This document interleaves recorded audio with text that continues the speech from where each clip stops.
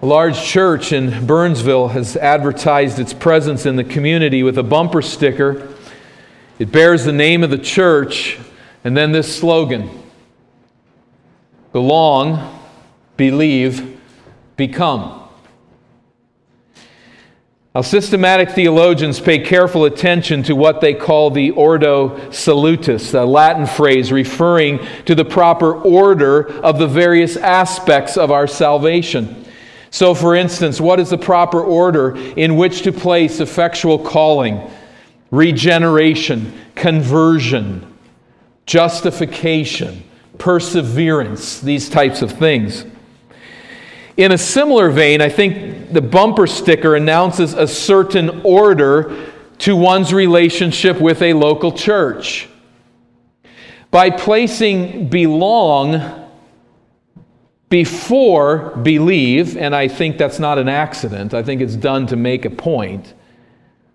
By placing belong before believe, the suggestion is that one may belong to a local church before he or she believes in the gospel and grows spiritually.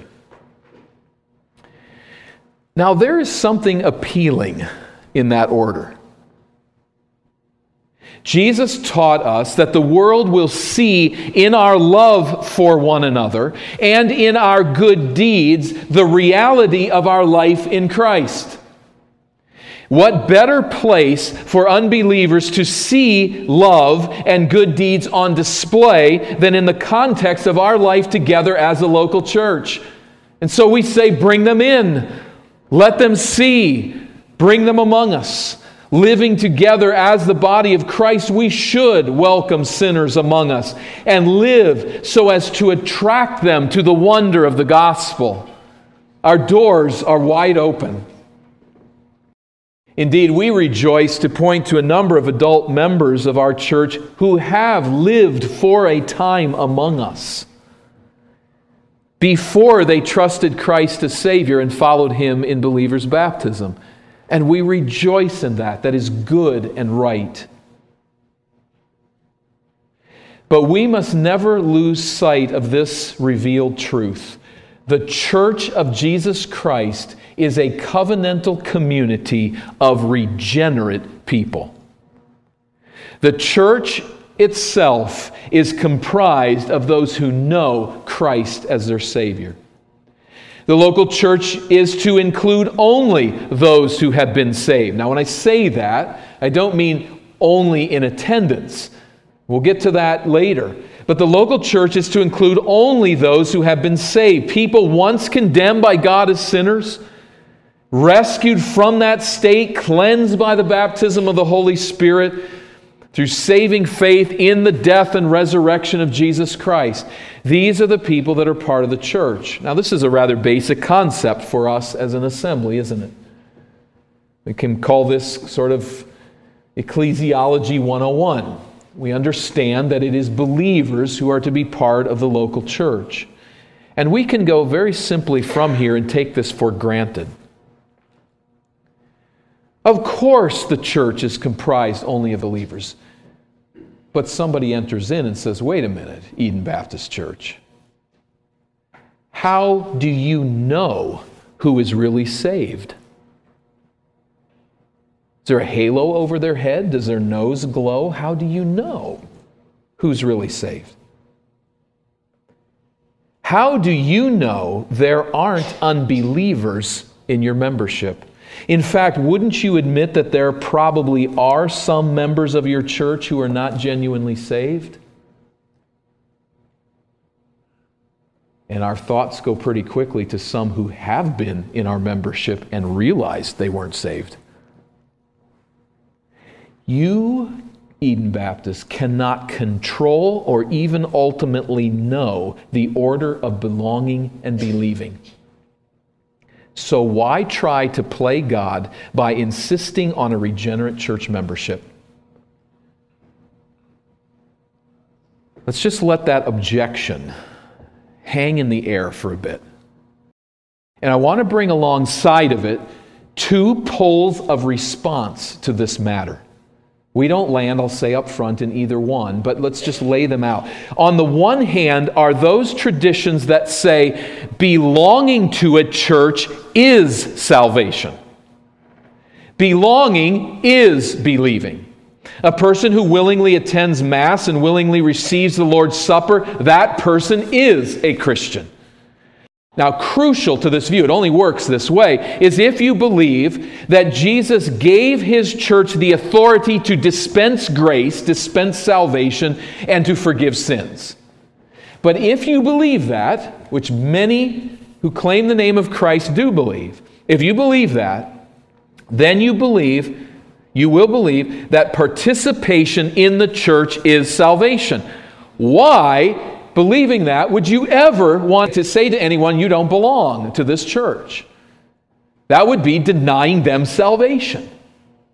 Now, on the other hand, the far other pole are those who believe that the individual's faith relationship with Christ is all important. The local church is a collection of believers whose interest is primarily on personal piety, individualistic loyalty to Christ. It's all about my relationship with God. For these Christians, believing is everything. Belonging is entirely optional. I can move from church to church or to not go to church at all because I know that I have trusted Christ as my Savior. But belonging to a church, that's just not all that important. Because we don't really know who belongs to the true church anyway. All I know is that I do. You see these two poles, very different approaches. What I'd like us to do at this point is to work through several biblical texts asking the question, does the Bible teach that the local church is to be made up of believers only? That it is to comprise believers only. Now we're going to have to leave the tension of what about unbelievers among us for the end. Just hold on to that thought. And to also hold these two poles out there of belonging is salvation or believing is all that matters and belonging doesn't. Let's just leave all of that there in the back of our minds. And let's move then to what we know. That's always the joy, isn't it? To come back to Scripture and say, here's what the Bible teaches. We may not know how to work through all of these issues, but we know what the Bible says. I trust then as we do this that we will deepen the roots of our convictions on this matter and also see clearly on the relationship and importance of belonging and believing. Let's go to Acts chapter 2. A text we've read already, but remembering the context, the festival of Pentecost following Jesus' ascension, the baptism of the Spirit as the ascended Christ pours out His Spirit upon His followers. Peter preaches to the masses. The audience are all Jews, and they are intrigued by the supernatural effects of the Spirit's baptism, of the Spirit baptism by Christ. Chapter 2 and verse 38, Peter then comes to the heart of his sermon, to its particular appeal and the imperative, as he says to them, repent and be baptized, every one of you, in the name of Jesus Christ for the forgiveness of your sins, and you will receive the gift of the Holy Spirit, as these have. Notice here that his appeal is to the individual. The individual must repent of sin and be baptized individually as a statement that I embrace Messiah as my Savior. In verse 41, we see that response. Verse 41 of Acts 2, so those who received His word were baptized. And there were added that day about 3,000 souls. Now let's think on this idea. All of these who respond to Peter's message are Jews. Individuals who were participants in the old covenant relationship between God and Israel. Yet, those who respond to the gospel are added to the new community of Messiah's followers. They're not just seen as Jews who understand what Christ has done, who have embraced the new covenant or something along those lines. They are distinguished as a subset of Israel from those who reject Messiah, or at least at this point have not embraced Him as Savior. To this distinct subset of followers of the Lord, we read at the end of this chapter, verse 47, the second half of the verse, that the Lord added to their number day by day those who were being saved. That is, those who were repenting, following Christ in baptism, all that we find there in verse 38. Chapter 4 and verse 4, we see a very similar phrase as the additions continue. Chapter 4 and verse 4, but many of those who had heard the word believed, and the number of the men came to about 5,000. Now notice this. They were not saved because they were added. They were added because they were saved. They were not called first to identify with the church. They were called first to repent and be baptized as individuals and then added to the church. I may speak to someone here today and you say, this talk of the forgiveness of sin. Listen, I would point you to Acts chapter 2 and verse 38. If there is a desire in your heart to have your sins forgiven, you need to grab this verse and know that this is the heart of the matter. To realize who you are, who Jesus Christ is, to turn from your sin and identify with His work. There is in the work of Christ forgiveness. That's where it's at. Now, from these primitive moments in the history of the church, as these individuals respond to this message of salvation in Christ and are washed clean of their sin, we move ahead to consider the Apostle Paul's epistle to the Ephesians. I'd like you to turn there, if you will, and watch carefully how he describes the spiritual condition of the Ephesian church. Again, we have here Ecclesiology 101. This is very obvious, but I don't know a better book to go to establish this fact that as Paul looked at the church, therefore, through inspiration of the Spirit, how God looks at the church, He sees that the church is comprised of genuine believers. This will come out fairly clearly, and we understand this, of course. But Ephesians chapter 1 and verse 1, Paul, an apostle of Christ Jesus, by the will of God, he writes, to the saints who are in Ephesus and are faithful in Christ Jesus. He writes to whom? To the saints. That is, people chosen out of the world, cleansed from sin, and dedicated to the holy purposes of God. He writes to the faithful. What does that mean? Their lives have been reoriented toward fidelity to God.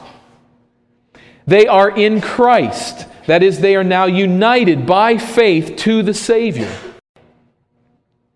Verse 2, he says to them, grace to you and peace from God our Father and the Lord Jesus Christ. Note the words God our Father. The believers at Ephesus did far more than identify with the visible church.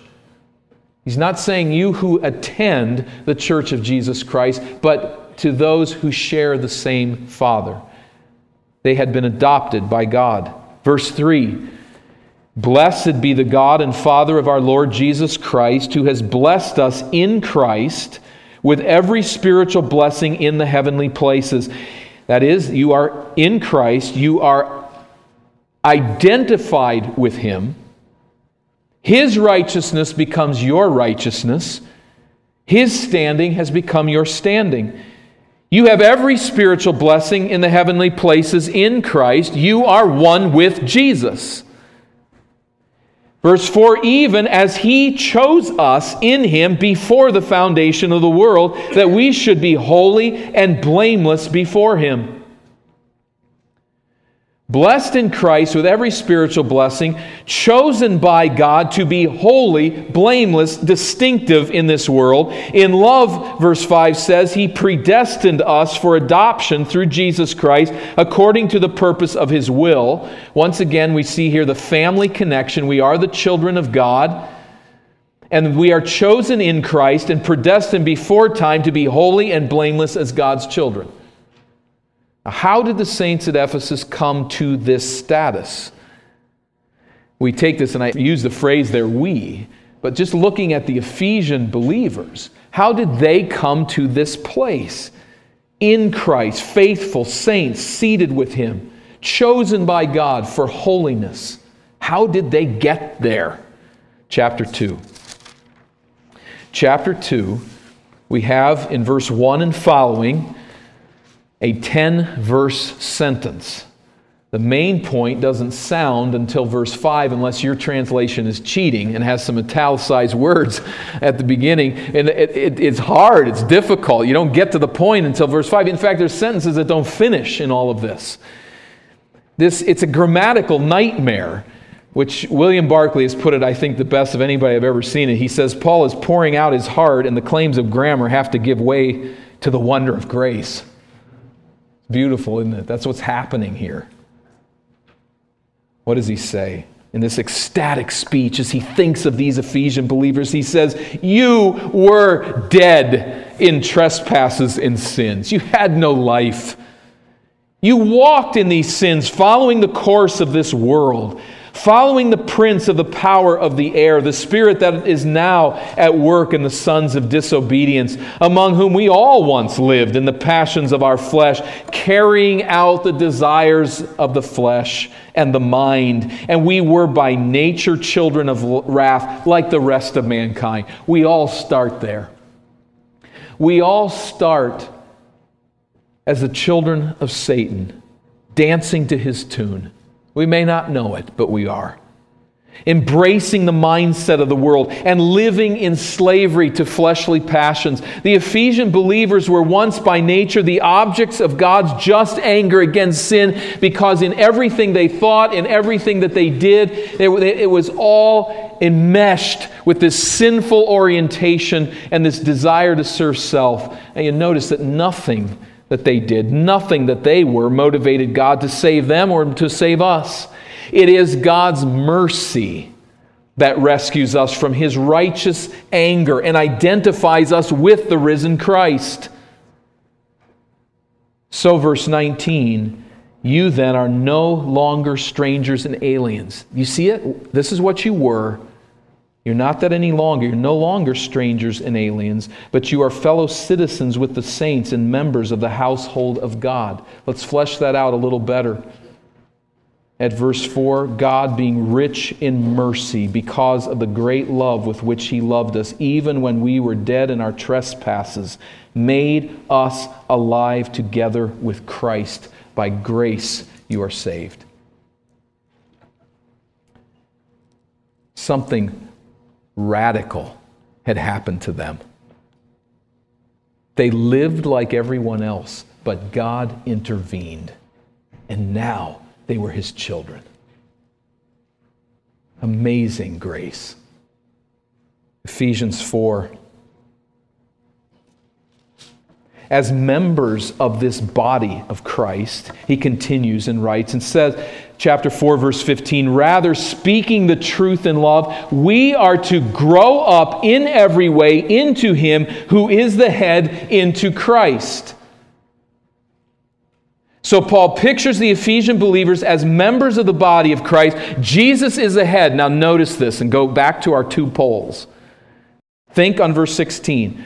From whom, that is from the head Christ, the whole body, joined and held together by every joint with which it is equipped, when each part is working properly, makes the body grow, so that it builds itself up in love.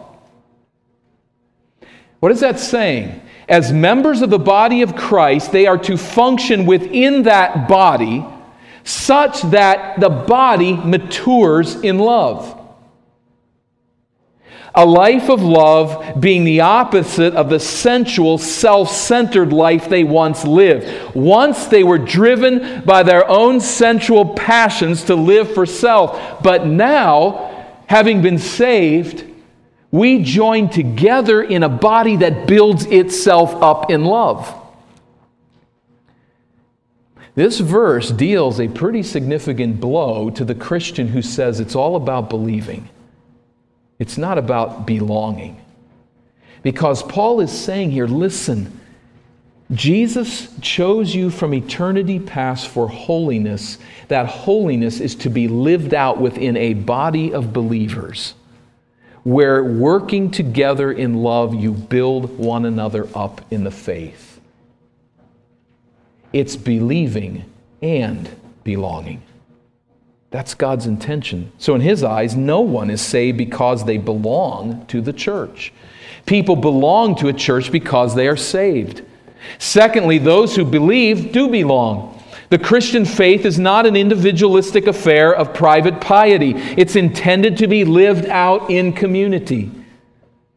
And thirdly, let's just say it very simply and rejoice in the truth that we know. The local church is comprised of genuine believers. It is a regenerate body in the eyes of God. This is not just a theme here in the book of Ephesians. Paul writes to the Roman believers in chapter 6, when you were slaves of sin, you were free in regard to righteousness. Well, isn't that a great condition? No. Let me ask you this, says Paul, what fruit were you getting at that time from the things of which you are now ashamed? You lived in sin. You were free, you thought, from God's law. Where did it get you? The only thing you did in freedom from God's law brings shame to you now. The end of those things is death. But now that you have been set free, there it is, but now you have been set free from sin and have become slaves of God. The fruit you get leads to sanctification, and its end is eternal life. Once this, now this. To the Corinthians, he says, and we could just use this as a text, very simply, to the church of God that is in Corinth, to those sanctified in Christ Jesus. You see, it's the same thing. If you're the church at Corinth, you're those sanctified in Christ Jesus. The church at Corinth and those sanctified, I think, are synonymous. Now, this reality, we're going to cheat just a little bit here on this series. And I'd like you to go to 1 Corinthians chapter 5, because I'd like to come back to this text and really soak in it at a much greater length. But it helps us tremendously here to drive home this point. If you're saying, I'm still not totally there, I'm still on the edge, I'm still listening, look at this passage. We'll come back to it, God willing. But this reality that the church is comprised of believers is made very clear in this context of church discipline. In this context, we have a man living in perverse sexual sin. We won't get the whole context, but we'll just pick up at verse 9. And I want you, as we work through this, please, if you will, look at the distinctions that are drawn between believers and unbelievers, and between believers and those living in unrepentant sin. Verse 9, I wrote to you in my letter not to associate with sexually immoral people. Now, Corinthians, get the point here. I'm not talking, verse 10, at all about the sexually immoral of this world, or the greedy and swindlers, idolaters, and people like that, since then you would need to go out of the world. I mean, you need to take a spaceship and exit, if I meant that.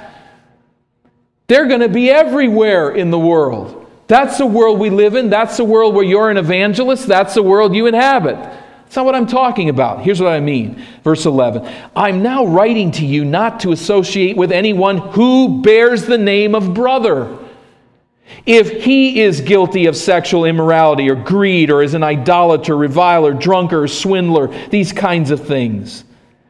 Not even to eat with such a one. It seems fairly severe, doesn't it? But notice what he's saying. For what have I to do with judging outsiders?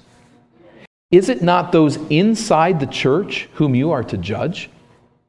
Do you see the two circles here? There's the circle of those outside the assembly who are separated from Christ, and there's the circle of those inside the assembly who are believers in Christ. What's the problem with this man living in unrepentant sin? He's living like he's outside, but he's inside.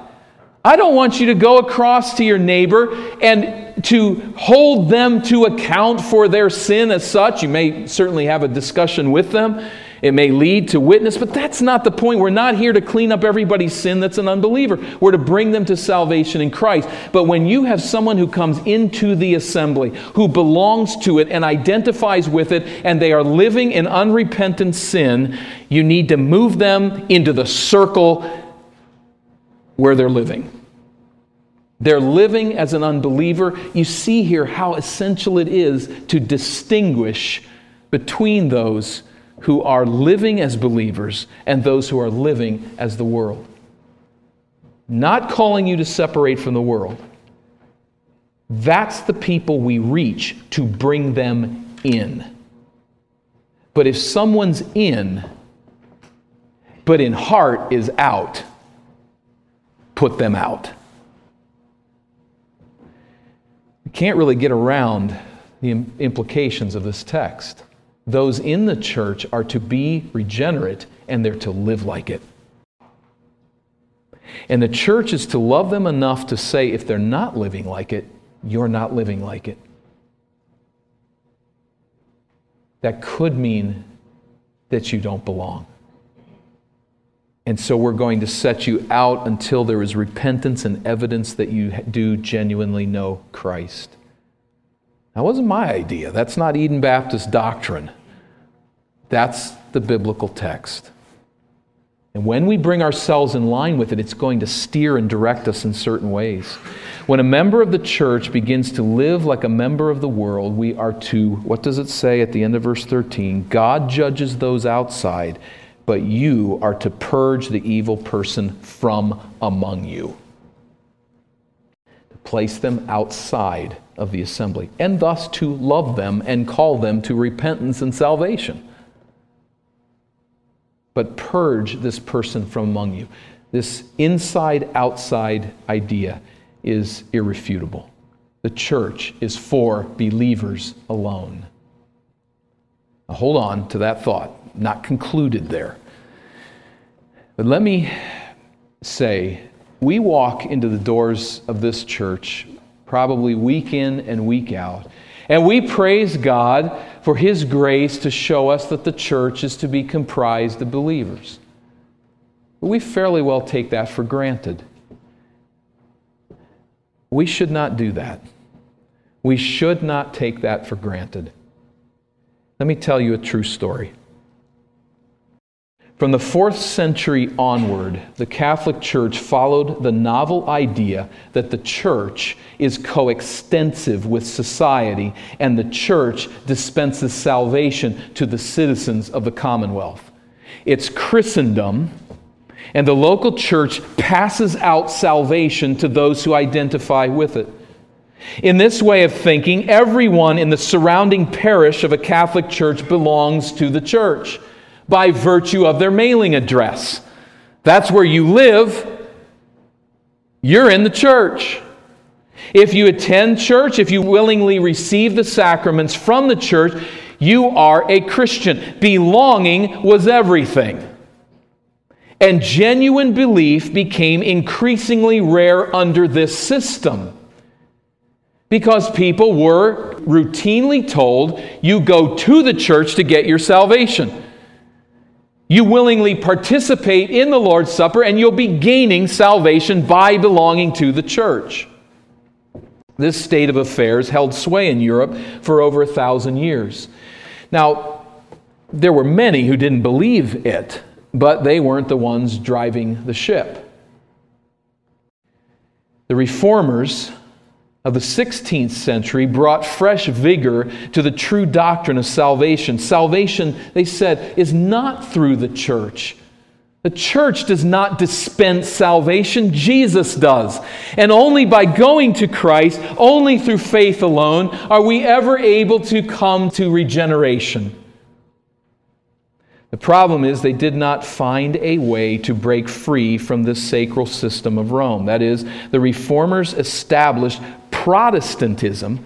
They replaced Catholicism with Protestantism in the regions that they took over. So in that commonwealth, this is now a Protestant commonwealth, and guess what they did? They thought the same way about the parish. Whoever comes to the church is a Christian and participates in the Christian way of life, and particularly in the Lord's Supper.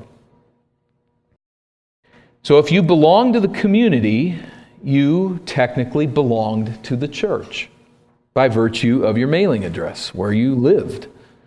Indeed, the Reformers' theology assumed that the local church would have believers and unbelievers in it. And they chided the Anabaptists for not accepting this reality. You people think you're playing God. The church will always have believers and unbelievers. And of course, the Anabaptists responded and said, we know that, but we're not going to accept that as far as lies within us. Now, among the Reformers and the Protestants, there were attempts to deal with the unconverted and to exercise discipline. But these attempts were severely compromised by this parish system. I mean, think about it. We've got Joe Neighbor down the road here. Really not a bad guy. He has a lot of vices, and he is clearly unregenerate, but he's a very good neighbor overall.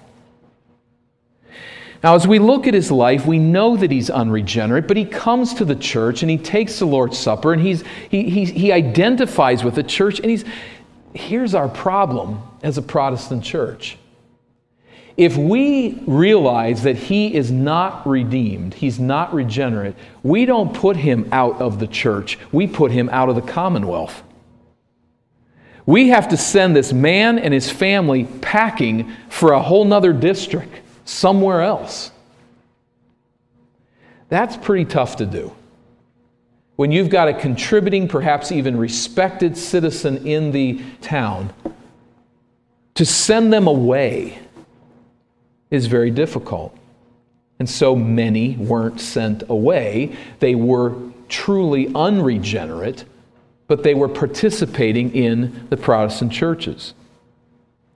As you might expect, this caused great grief to those who were regenerate within the churches. The Reformers didn't know how to take care of it. They couldn't get it fixed. Martin Luther was so frustrated by his own practice of administering communion to those he knew were unconverted in his parish that he once said in a sermon that he found the matter, quote, not very unlike chucking it down the gullet of a sow. Leave it to Luther to say it straight and remove all doubt. You see his problem.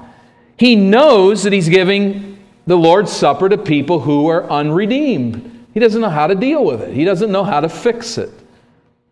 Now enter in, at this point, not enter in time, but enter in theme. These people have been around for a long while. But by contrast, the evangelical Anabaptists of the day gathered churches of only regenerate members who freely entered covenant with one another. So they live in a parish, and they say, do you know Christ as Savior? Yes, do you know Christ as Savior? They give evidence of that. They gather a church together that chooses to covenant together as a church of redeemed people. So you're in this group of people not because of your mailing address. You're in this group of people because of the conversion of your soul. You've been redeemed by Christ, and you covenant to live together. Now you can imagine how upset the Protestants got with this practice.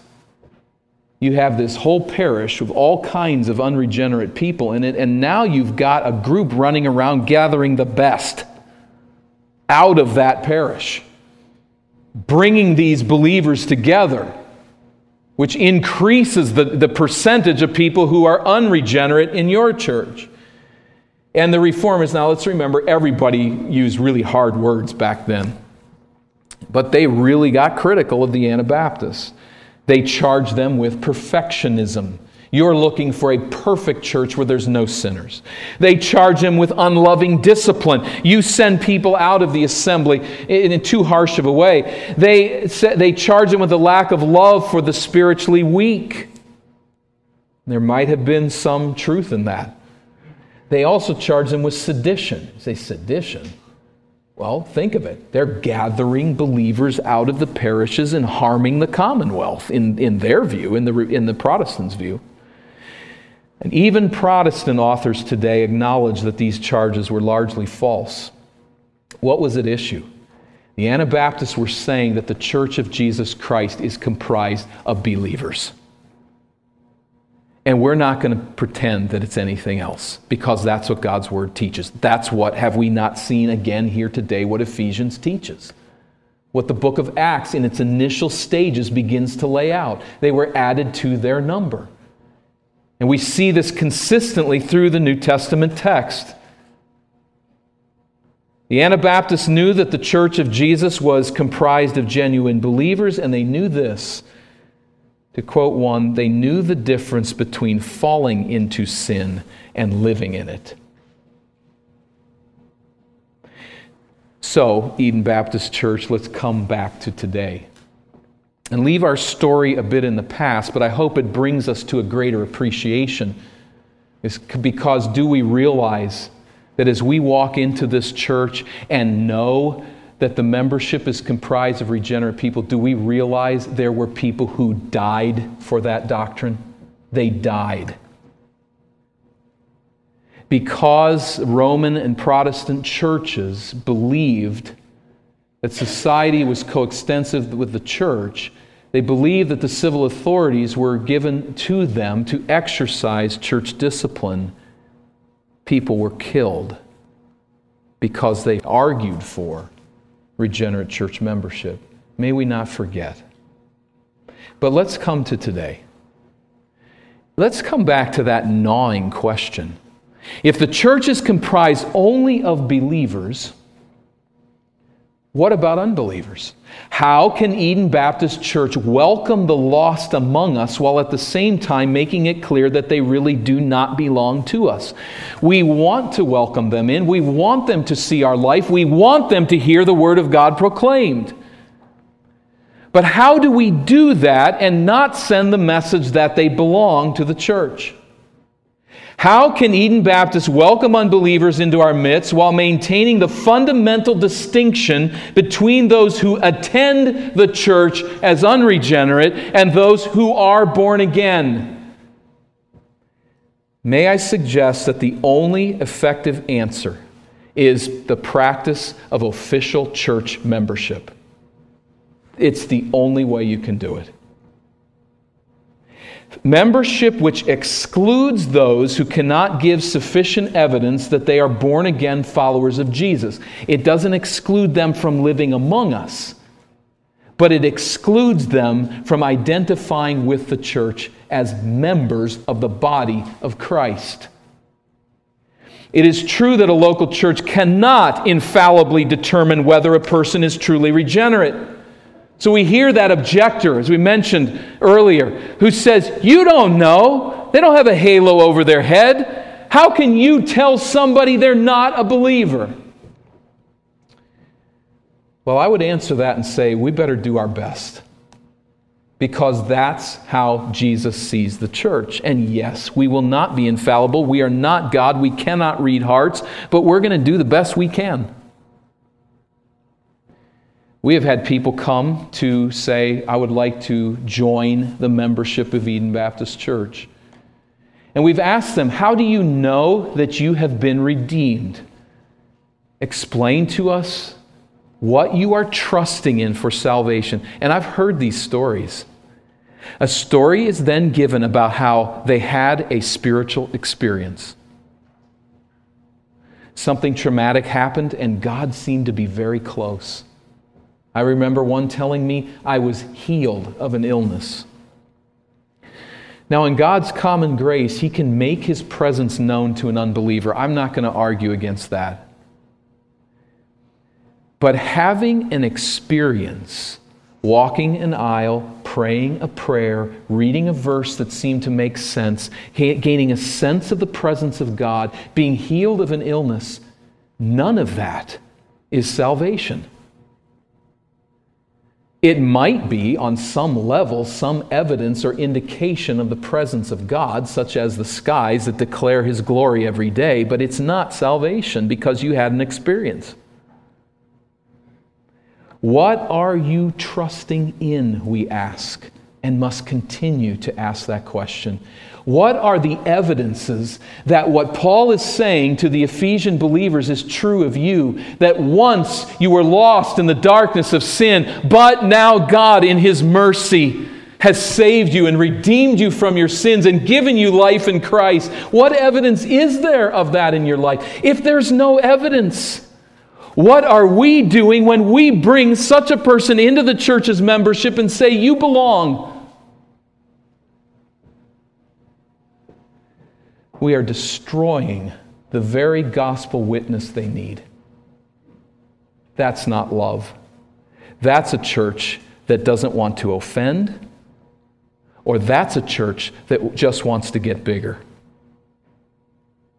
If we love people, we will do investigation to seek as far as humanly possible whether or not they are saved. And God warn us, if we permit people to come into our assembly and to belong to our church who do not know Christ as Savior, there will be dire consequences for our assembly and for the witness of the gospel of Christ. We're not perfect. We can't read minds, but listen to the words of Gregory Will, who draws an apt illustration when he says, perfect antisepsis in surgical operations is impossible. But that is no argument for neglecting to sterilize operating rooms.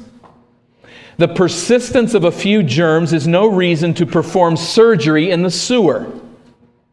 The attempt at antisepsis improves the outcome considerably.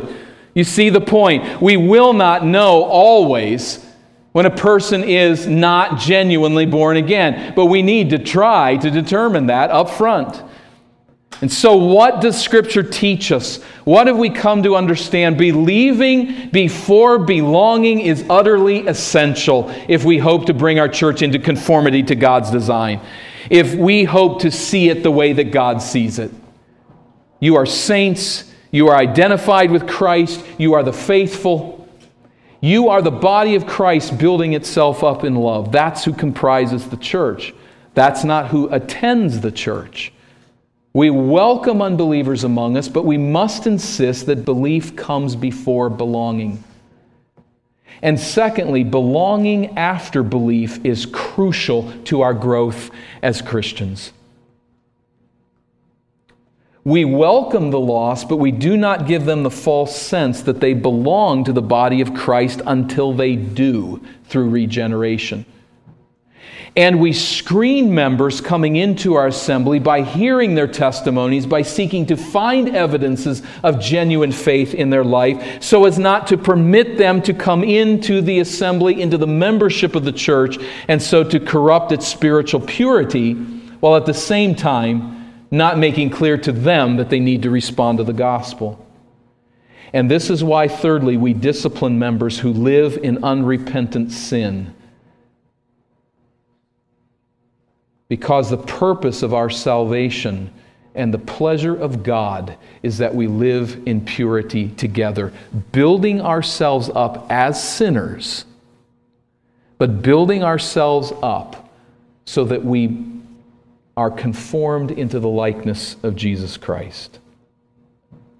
May God give us grace against objections and against resistance to be faithful to this calling, to maintain the circle of the world and the church, and to do all that we can to preserve the church as a community of believers.